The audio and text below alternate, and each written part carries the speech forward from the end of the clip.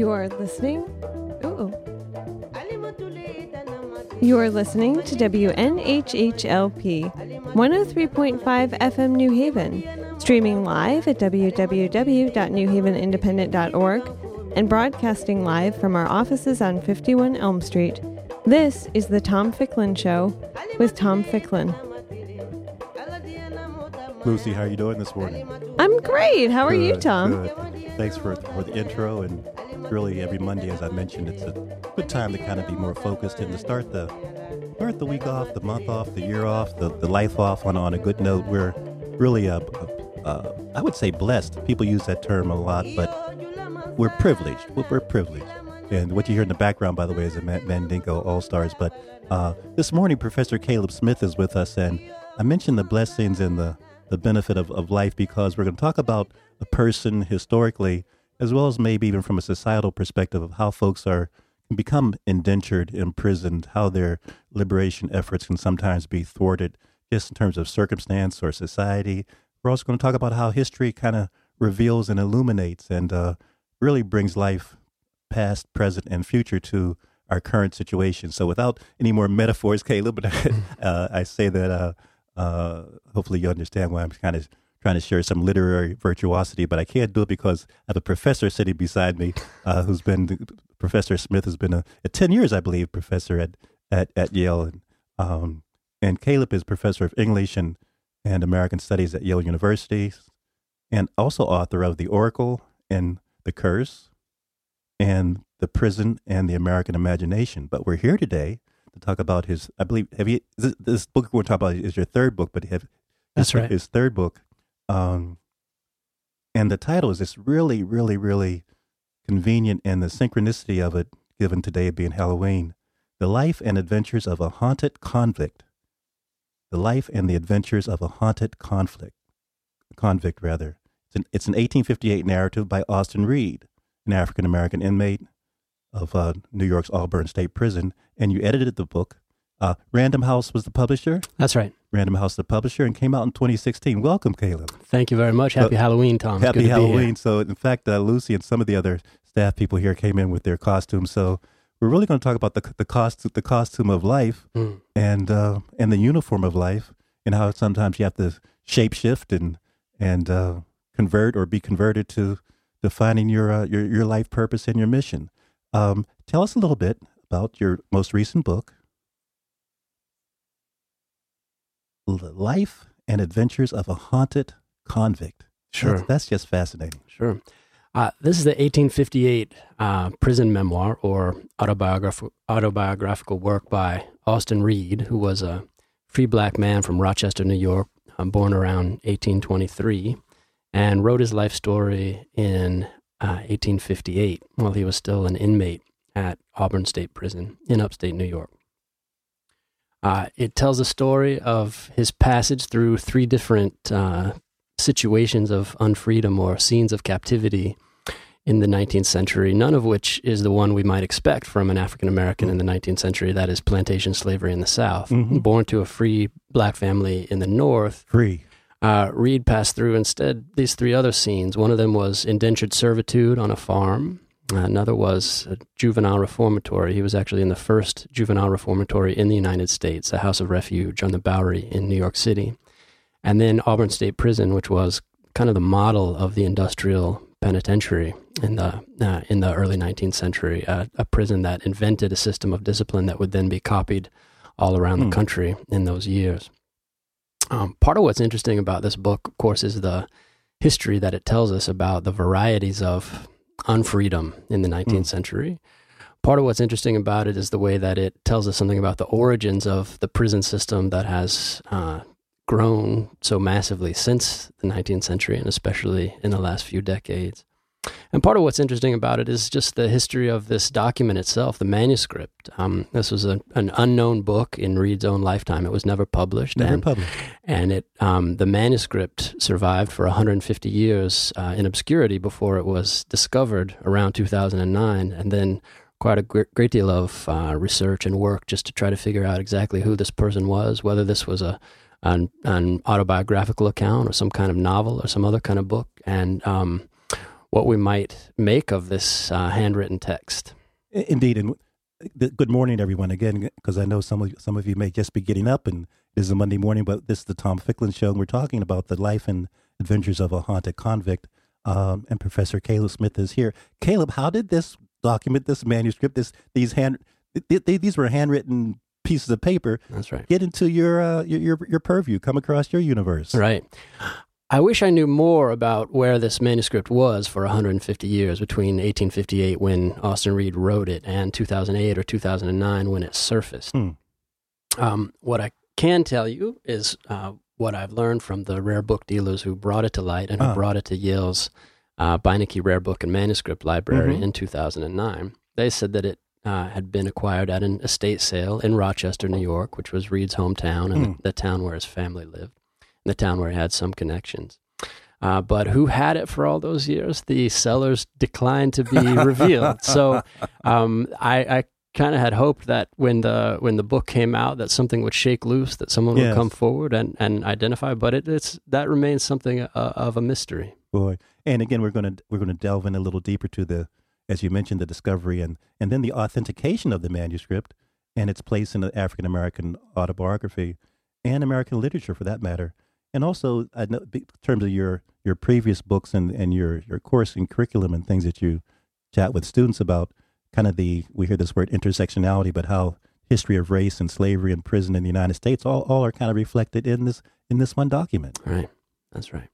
Are you enjoying being the author? Are you getting some good feedback? I've seen some of the reviews, and the reviews have been very impressive. Well, I think in some ways the time was right for this book, that people have been provoked by Ferguson and Baltimore and other events to think about what's happening with criminal justice and race in the United States right now, and to have kind of an opening for something that could tell us about the longer history of those problems, the longer history about how policing and prisons have been part of the formation of race and racial inequality in the United States. And Reed, being an African-American writer who could make a connection between slavery and the prison system before the Civil War, that is before emancipation. Indeed.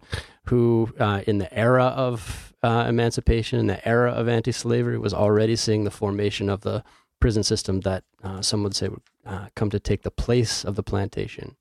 It was maybe the right time for this book in some ways. And you reference whether it's like the chicken and egg thing, whether the plantations came first or prisons came first, but sometimes it just might be both of them, just different words to describe the same reality. The Auburn State Prison, where Reed was locked up for most of 20 years, opened in 1816. So this year it enters its third century of continuous operation, and it still is in operation as a prison in Auburn, New York.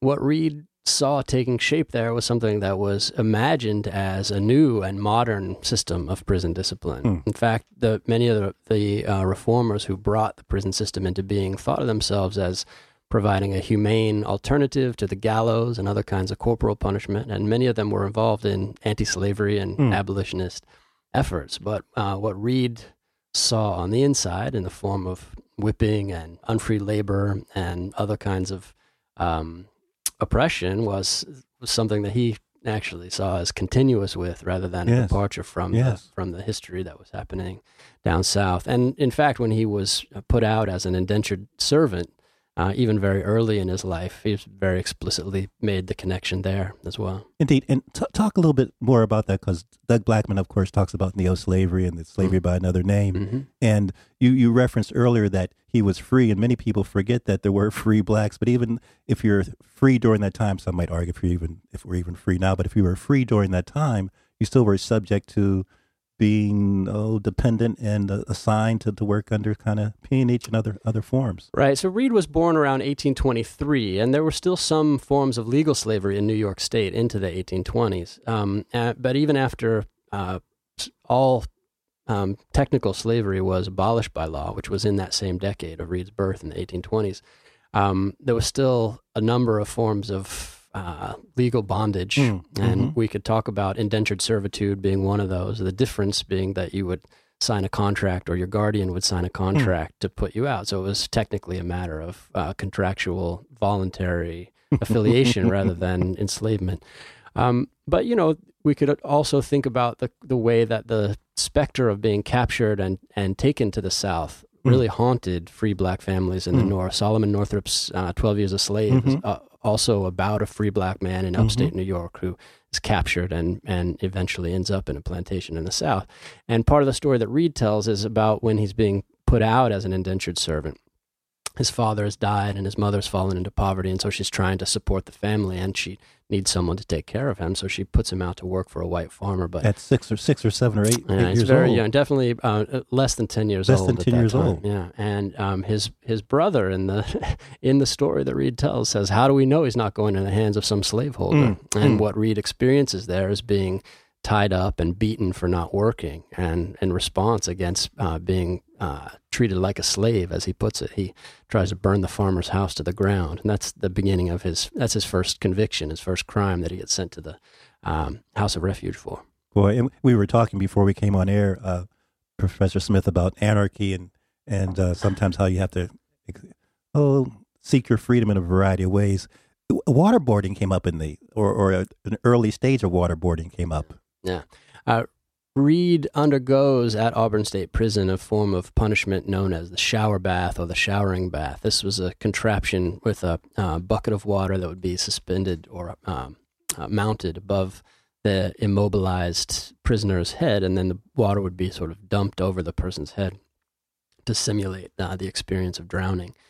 He did, in fact, endure this punishment. It was introduced to the prison, ironically enough, as a humane substitute for whipping in the prison, because it wasn't supposed to damage the body permanently. It wasn't going to leave a mark. It was going to be a kind of modern machinery of punishment. It is a kind of precursor to the notorious waterboarding that we've heard about in U.S. war prisons lately. And it was the nine of cattails that was used prior. The cat of nine tails, cat right? Of nine tails. Which is a kind of whip with several different ends. And Reed makes a big deal out of whipping. He sees it not only as a form of violence that he has to endure, but as a form of stigma or a form of shaming that he associates with being treated like a slave. So he calls attention to the use of the whip, both in in all three scenes as an indentured servant, as a juvenile in the reformatory, and at Auburn State Prison.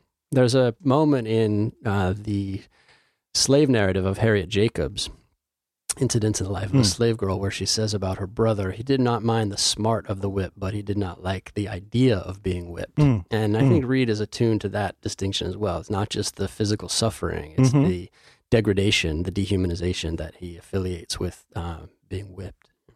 When it's fair to say he did not have a typewriter, as I said, it didn't have WordPress. And we know about Frederick Douglass writing. What have you researched or found out about how people have really did this? I mean, it was and even paper, what we call paper today is this is just still blows my mind. Yeah, this is a fascinating part of the work to do to authenticate this narrative was just to find out about the physical object itself. What Reed wrote in was a bound blank journal. So it had cloth covers and a little strip of leather along the binding of it. He wrote in with an ink that tests positive for iron, which tells us something about the date. That iron fell out of use in ink after the middle of the 19th century, so it helps us to figure out when this document is from.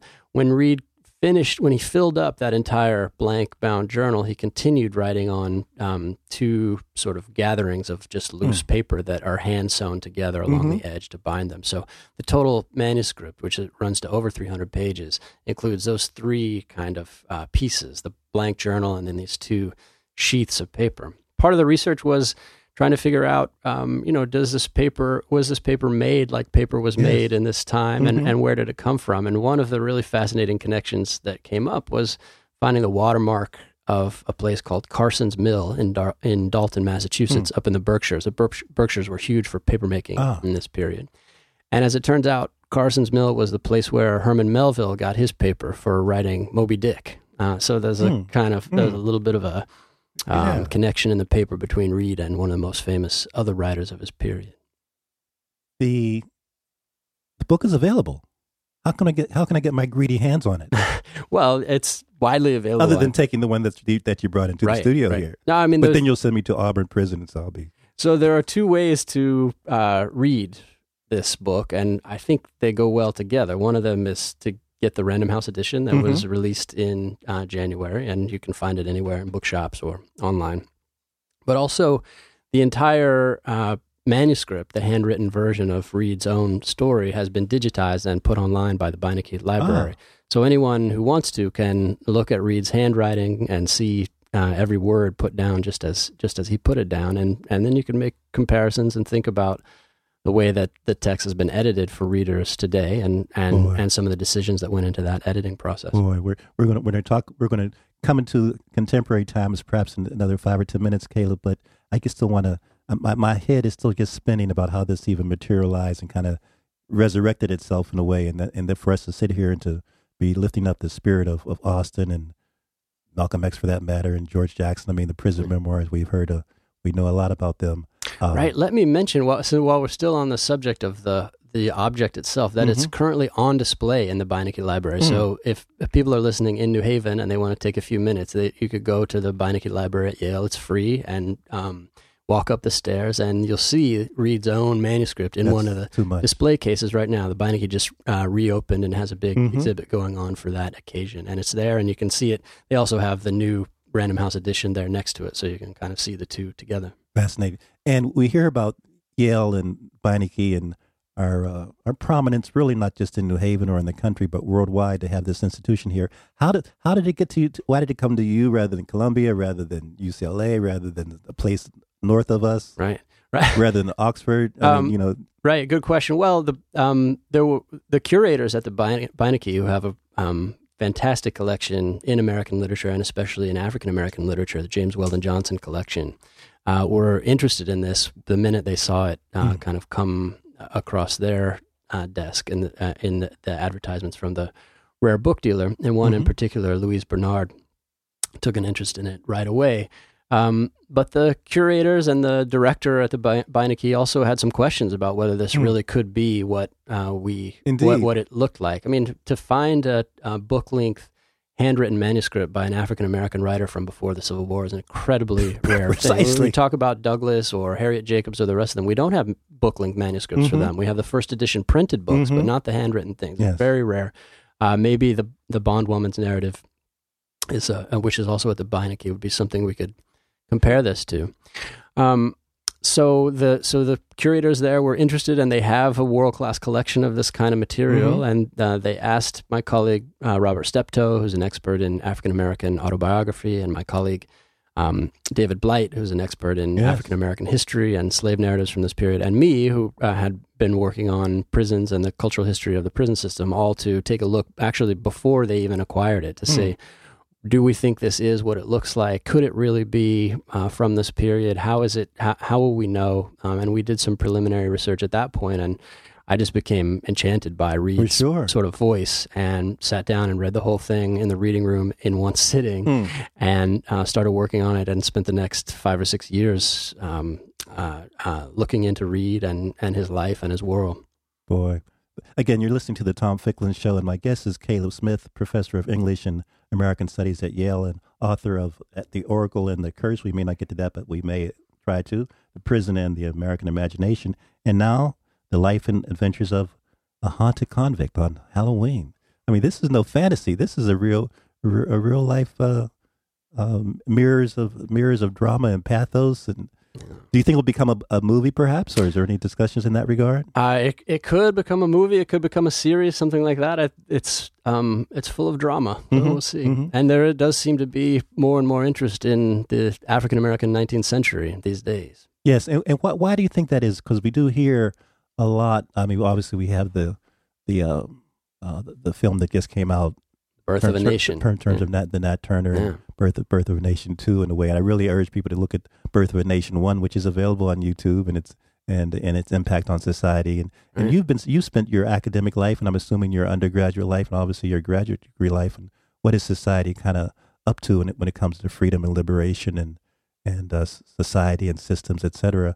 Any thoughts as we shift a little bit to the contemporary scene about, because we hear the Michelle Alexander book and the other Right. books, etc. Any thoughts about your what you've invested your life in, and hope that you're still a young man, so you can live a little longer, about this incarceration or carceral state theme that we hear? Yeah, I am surprised and a little heartened to see that mass incarceration has become at least an issue of controversy in politics. At the time that I was writing my dissertation in 2001, 2002, through to 2005, it seemed that we had this massive prison system that was clearly a crisis for many people, but that was somehow beneath the level of partisan political controversy. So Democrats and Republicans alike eagerly participating in the expansion of the prison system. In some ways, the first Clinton administration, maybe we can call it that now, was as instrumental as any in expanding the prison system. And so there didn't seem to be a kind of a way to take, in mainstream kind of spectrum politics, it wasn't a position to be against this. It was a kind of arms race, who could build the most prisons the fastest.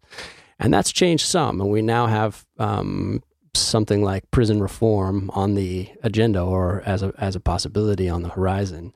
One of the things you learn if you look deep into the history of the prison system, though, is that the prison is actually an institution created by reform. That is, it was supposed to be the humane alternative to the gallows and the whipping post and the stocks and so on. So it was a kind of liberal or humanitarian and often explicitly Christian intervention in what was taken to be a violent, dehumanizing form of punishment. And that was supposed to be one that would lead to rehabilitation, smoother reentry, a destigmatization of criminality, and even a kind of redemption for the people who were placed into these institutions. So there's reason for hope if what reform leads to is fewer people sitting in prisons. Indeed. There's also some reason for suspicion about what reform might lead to if what it ends up leading to is the expansion of the prison or the deepening of its hold, not only over people's bodies, but over their minds and hearts. Yes.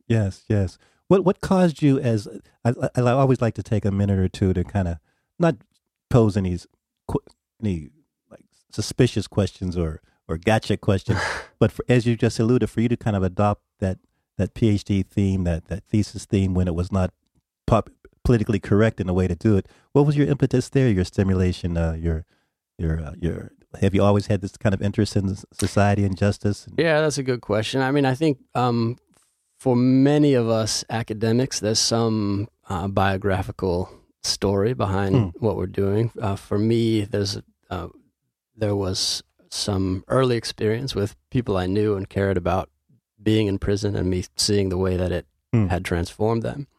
The depths of the transformation that it could bring about in somebody in a short time. I think there was also, I was also in graduate school working on my dissertation at a peculiar kind of time in American history. So it was right after 2001. And all of a sudden, many of us who had been more or less content to be writing about poetry and novels found ourselves living in history and wanted to think more intensely about politics. I lived in a house with a group of people who all were sort of provoked in various ways to try to think through the political present, even when we were working on something like 19th century American literature. And it was sort of late night conversations in that situation as much as anything that shaped the beginning of my my first book. And again, that was The Oracle and the Curse. Now, that was The Prison and the American Imagination. Prison. Yeah, which came out in 2009. It was based on my dissertation. So tell us a little about, if you don't mind, because it seems to me that your trilogy, or what, I'm not sure what the phrase is for your fourth. Are you working on a fourth book, by the way? Well, I'm just gonna get started on that soon. Tease us a little bit. What might be the possible working title, or the thought that you're... I don't know if I'm ready to talk about a new thing today. right now. This book just came out, and I'm just starting to sketch new things. But I can tell you a little bit about the story of the first book, and maybe how it goes. That's fair. To the second book. So the prison and the American imagination is really kind of a cultural history or a history of the ways of imagining prisons in the United States, from the origin point of the penitentiary system in the early 19th century through, it's a sort of tracing a kind of genealogy of mass incarceration that spans those 2 centuries. And it was also very much written in the era of post 9/11, Guantanamo, Abu Ghraib, and those kinds of situations as well. So thinking about the relationship between the prison system and the war prisons that were calling so much attention to themselves in those days. That book is organized around sort of trying to figure out the relationship between 2 ways of talking about the prison that both make some sense, that both tell part of a story, and that people are able to hold on to sometimes without seeing the other side. One of them is that the prison is a place where people go to be dehumanized, to live a kind of civil death, to be excluded, to be cast out from the community. And that's a way of thinking about the prison as a scene of punishment, of sometimes brutal punishment. The other is that prison is a place where people go to be rehabilitated, where they learn lessons, where they turn their lives around, and where they emerge more able than they were before to live a productive life in the collective world, to become citizens again or partial citizens again. And this is maybe the side that would be taken by some reformers who want to see the prison become a place of rehabilitation rather than simply of punishment or exclusion or dehumanization. There's also another criticism of that very project, which says, well, you say you're trying to rehabilitate, but actually you're exercising an even deeper form of control, not just controlling people's bodies, but controlling their minds, controlling their hearts or something. Anyway, I wanted to think about the relationship between those 2 things that a prison is said to do. On one hand, to dehumanize us, and on the other hand, to humanize us, or to be a scene of rebirth, and to think about whether they were irreconcilable or how they might have fit together in the long sort of history of imagining the prison. And what I found was that, at least early on, the idea that a prison would be a place where you went to have a kind of living death was, in fact, very compatible with the idea that a prison would be a place where you would be rehabilitated, because it was said, or it was imagined, that you would have to endure a kind of spiritual death, or a death of the criminal self, so that your higher self or your reformed self could be reborn out of that. So a great deal of violence and dehumanization was sort of brought in along the lines of this kind of secular resurrection narrative of rehabilitation. And then the transition to the Oracle and the Curse? Yeah. That, in a way, it was a kind of transition from the scene of punishment to the scene of trial. The Oracle and the Curse is a book about trials. It's a book about how people made claims for justice in the era between the Revolution and the Civil War. So if you felt that the law was not granting you justice, what kind of appeal did you have? What kind of language could you speak in opposition to the law? So it thinks about how the law came to explain itself as reasonable, as rational, and as secular. The long transition from the idea that earthly laws were really manifestations of God's laws to the idea that earthly laws were civil laws based on reason and natural law, maybe rather than divine law, and how that opened up the possibility that divine law could be a resource of protest, that people could say, I may be guilty in the eyes of the earthly law, but I'm justified in the eyes of God. Higher law, they called it. I can see the picture of, as you can see, the picture of MLK with the sign and his number being sent to jail. There you go. Yeah. That it's quite explicitly there in Martin Luther King in the letter from a Birmingham jail. For instance, he says we have a moral obligation to disobey unjust laws. So you see him drawing that line between morality and the law. Again, and you're listening to the Tom Ficklin Show, and it's such a deep pleasure. We got to have you back, by the way. Sure, anytime. We'll be chatting with Caleb Smith, and Caleb is the professor of English and American Studies at Yale, and we were chatting about, just a few seconds ago, the Oracle and the Curse book, and his also book, The Prison and the American Imagination, but more recently, The Life and Adventures of a Haunted Convict. I mean, these have been some deep dives that you've taken, Caleb. Yeah. I mean, really. Yeah. The turning to Austin Reed's book was a real kind of a different kind of thinking, though. I mean, I sometimes joke that based on my first 2 books, if I had been able to invent some narrative from the 19th century that showed that I was onto something in the way that I was describing prisons and the way that I was describing claims for justice, that this would be the book. Indeed. Austin Reed invokes that higher law. He invokes that law of God to justify himself. He says, in the day when I stand before God, I'll show him my back where I've been whipped, and I'll show him my scars from the prison, and he'll justify me. And Austin Reed also gives a kind of meticulous, long, troubling account of the inner workings of one of the kinds of institutions, one of the kinds of prisons that I had been writing about as far back as my dissertation. But it was also a different kind of book for me because in a lot of ways it's not my book.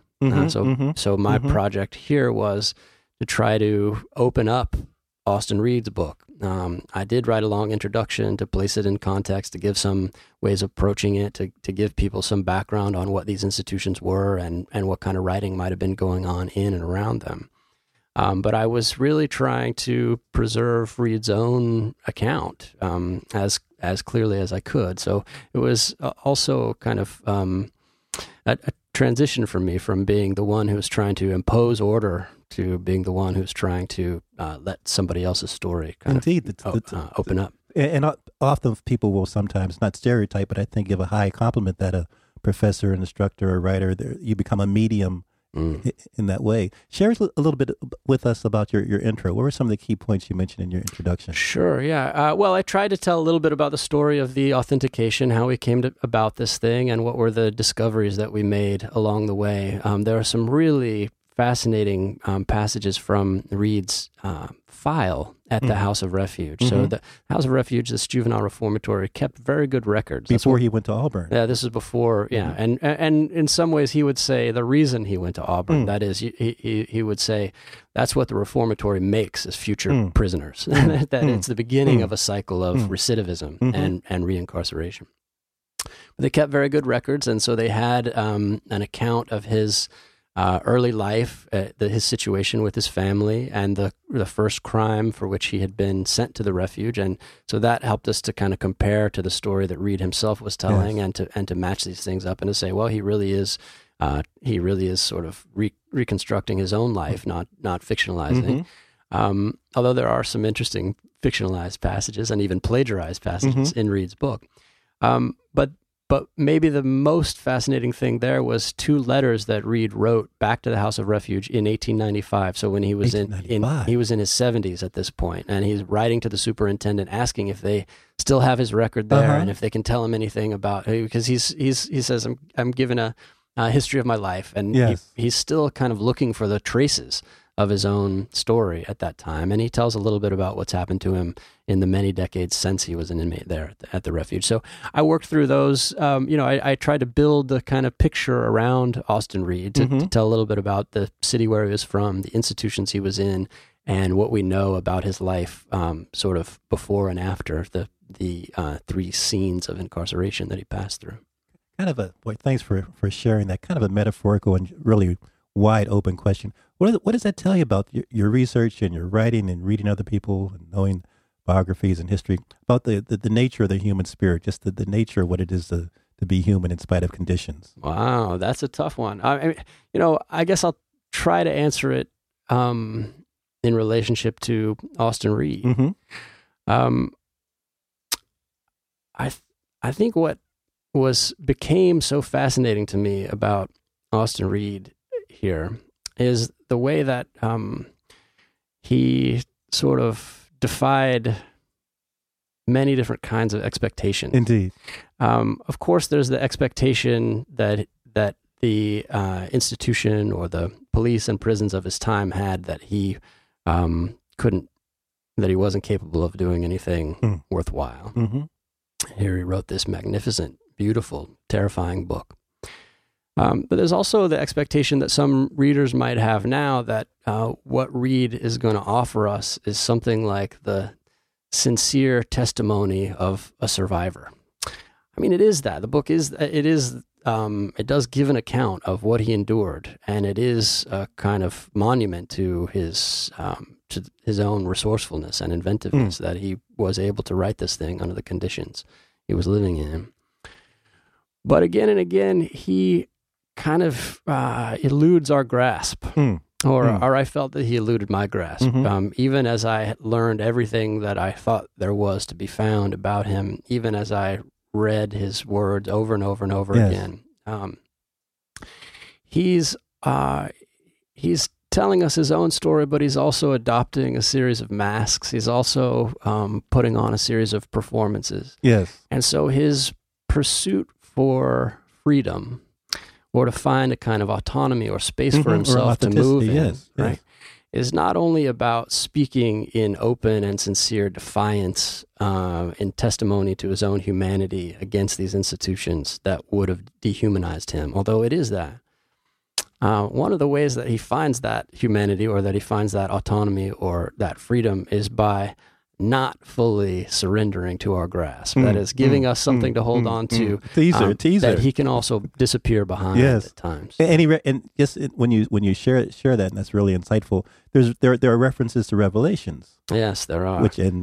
There's a great deal of. Reed says at one point in his book that what he hopes to become is a Methodist minister. He was raised in Rochester, a scene of great evangelical revival. His family helped to found Rochester's first black church, the African Methodist Episcopal Church. And he was probably named after a man named Austin Stewart, who was an ex-slave and preacher who founded that church and taught the Sunday school that Austin Reed almost surely attended.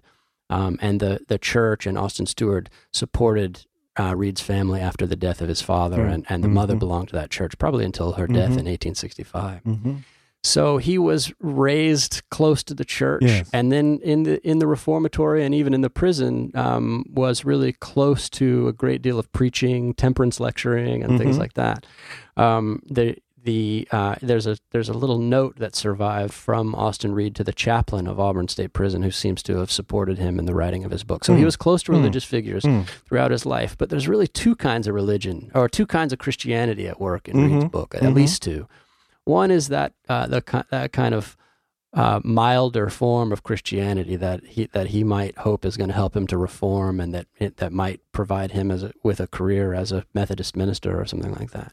The other is a kind of vengeful, apocalyptic Christianity. So pasted into the inside of the back cover of his of that bound journal, of the manuscript, is a passage from the Book of Lamentations, right?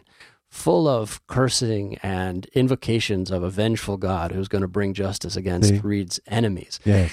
And throughout his book, there are these visions of fire. I mentioned he tries to burn down the farmer's house. He says about the prison, about a statue at the prison, you will melt away like wax before the burning blaze. Say that again. You will melt away like wax before the burning blaze. That's pretty graphic. He's imagining this consuming fire, right? That's the kind of image of divine justice. So there's people interested in the history of religion in the 19th century, of African-American religion in the 19th century, would also find something to work through here. Again, and that would be the life and the adventures of a haunted convict. It's just so fascinating just to hear you talk. And I read a little. The reviews are really, I thought, outstanding just from a consumer standpoint. Sometimes people think people are paid to write reviews, or it's someone's job. But every review that you shared with me, it seems to me that the reviewer really took a sincere interest in what they were writing. Yeah, I mean, when you work on a book more or less in solitude that almost nobody else has read for 5 or 6 years, it's a wonderful moment to see people all of a sudden reading it and talking about it and caring about it and saying things about it that I hadn't myself thought to say. Indeed, yes. A few of the best, the great historian Annette Gordon Reed wrote about this for the Washington Post. There's a poet and now New Haven attorney, Reginald Dwayne Betts, who wrote his own prison memoir some years ago, A Question of Freedom, and a few books of poetry, often touching on these same law school. He graduated. Same themes, exactly. Who just graduated from Yale Law School, and he wrote about Austin Reed for The Atlantic in a really moving piece that kind of shifts back and forth between talking about his own experience and the things he sees that he can identify with or hold on to from Reed's story, and the things that he can't as well. So it's been really beautiful to see so many people taking the book seriously, finding things to love in it that I hadn't even seen to love. That definitely came across me. I was really impressed. What's the potential, do you think, the applicability, the need, the interest, the impact if it was used more in, on a required reading list or part of?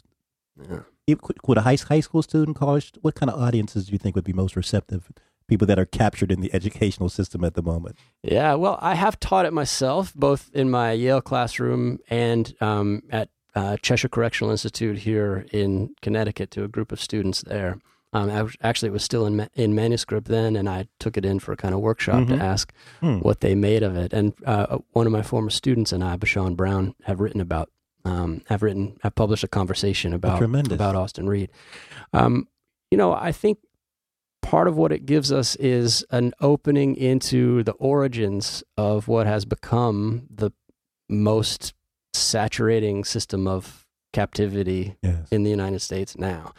It makes it very difficult to tell the story of 19th century American history as a story of as a story of rising emancipation, because here's Reed sort of on the eve of emancipation, describing the formation of the system that's going to come to take the place of the plantation, making that connection very explicit. When we teach that moment of liberation around the Civil War, we think about the Emancipation Proclamation, and we think about the 13th Amendment to the Constitution. Neither slavery nor involuntary servitude, except as punishment for crime, that amendment says. And it's often said that, especially in the South, the criminal justice system took advantage of that exception to transform its criminal justice system into the new slavery, in contract leasing, in prison farms. Many of these prison farms still exist, Angola, Parchment, and so on the grounds of old plantations.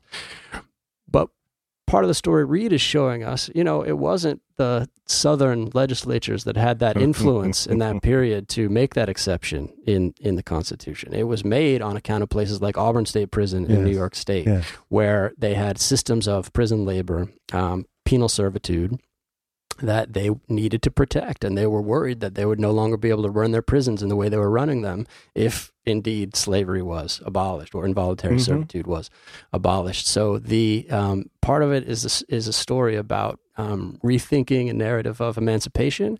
Part of it is a story about rethinking the relationship between North and South along the axis of freedom and unfreedom. And I don't like to tell people how to spend their money, but as you know, on Netflix, there's you referenced the 13th Amendment. Have you seen the documentary Ava DuVernay, the 13th? No, tell me about it. Well, no, I'm not going to tell you. You got to go to Netflix. But there, it says it's Ava DuVernay. She's done a documentary on the 13th. Just go to Netflix and the 13th. Yeah, I've heard of it. And references. It's maybe 5-6 weeks it's been out, so it's new. But references everything you mentioned in terms of the historical transition and just slavery by another name. But also just talks about where are we today. And Van Jones is interviewed, Michelle Alexander is interviewed. So this is beyond a tipping point moment. So hopefully we all won't crash. But this is a key moment. It's just such a blessing to have you on the show today to kind of talk about the last 100, 200 years and what does it mean as we move forward for another 100 or 200 years. No.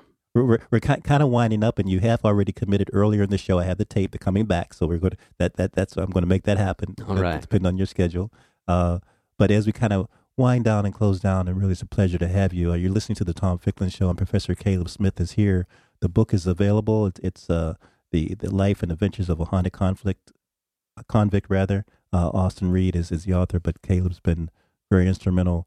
Any closing thoughts, or you referenced David Blight? It's just so much swirling through my mind and your previous books. But this is a critical moment in American history, to say the least. Would you say that? I do feel that, and I think that Austin Reed speaks to our moment. I think the way he speaks to it is by posing for us a decision about two different ways that we might stand against the expansion of a prison system. He certainly gives us ways to think about prison reform. Mm-hmm. He talks about the introduction of libraries, for instance, into the prisons. He talks about the reformers and the politicians who made it possible for him to be working on a book, who helped to educate him and who helped to make his experience more like one of rehabilitation than like one of dehumanization. And he has some very positive things to say about those reformers. And so we could in some ways see Austin Reed as participating in that tradition of prison reform, of trying to make prisons less brutal, of trying to make them more humane, and of trying to make them places from which one might emerge better than one was when one went in. But there's another side to Austin Reed, and that's that fiery side that doesn't say things like, we need a better prison. It says things like, we need to burn them all down. Sure, the abolitionist, the abolitionist. There's that much more radical position. There's that position that won't be satisfied not until the prison is in ashes around his feet. And thinking about which of those positions we want to stand in opposition to these institutions is one thing Austin Reed can give us. Excellent. We lift up Austin Reed. We lift you up, Professor Smith, and this is the Tom Ficklin Show. And want to thank you so much for joining us this morning. Lucy, folks can find us how again if they like to? We're available everywhere, 24/7, 365. Yeah. So if you want to go on a Tom Ficklin binge lesson, which I have done and I highly recommend, you can find us a couple different ways. So on the website, www.newhavenindependent.org, there is usually a daily roundup of the shows on WNHHLP, but you can also find us on SoundCloud or iTunes at WNHH Community Radio, or Facebook at WNHH Community Radio, or Twitter at WNHHLP. Thank you, Lucy. And those are all free. Thank you very much for having me today. Caleb, it's been a pleasure. See you soon. Okay. See everybody next Monday.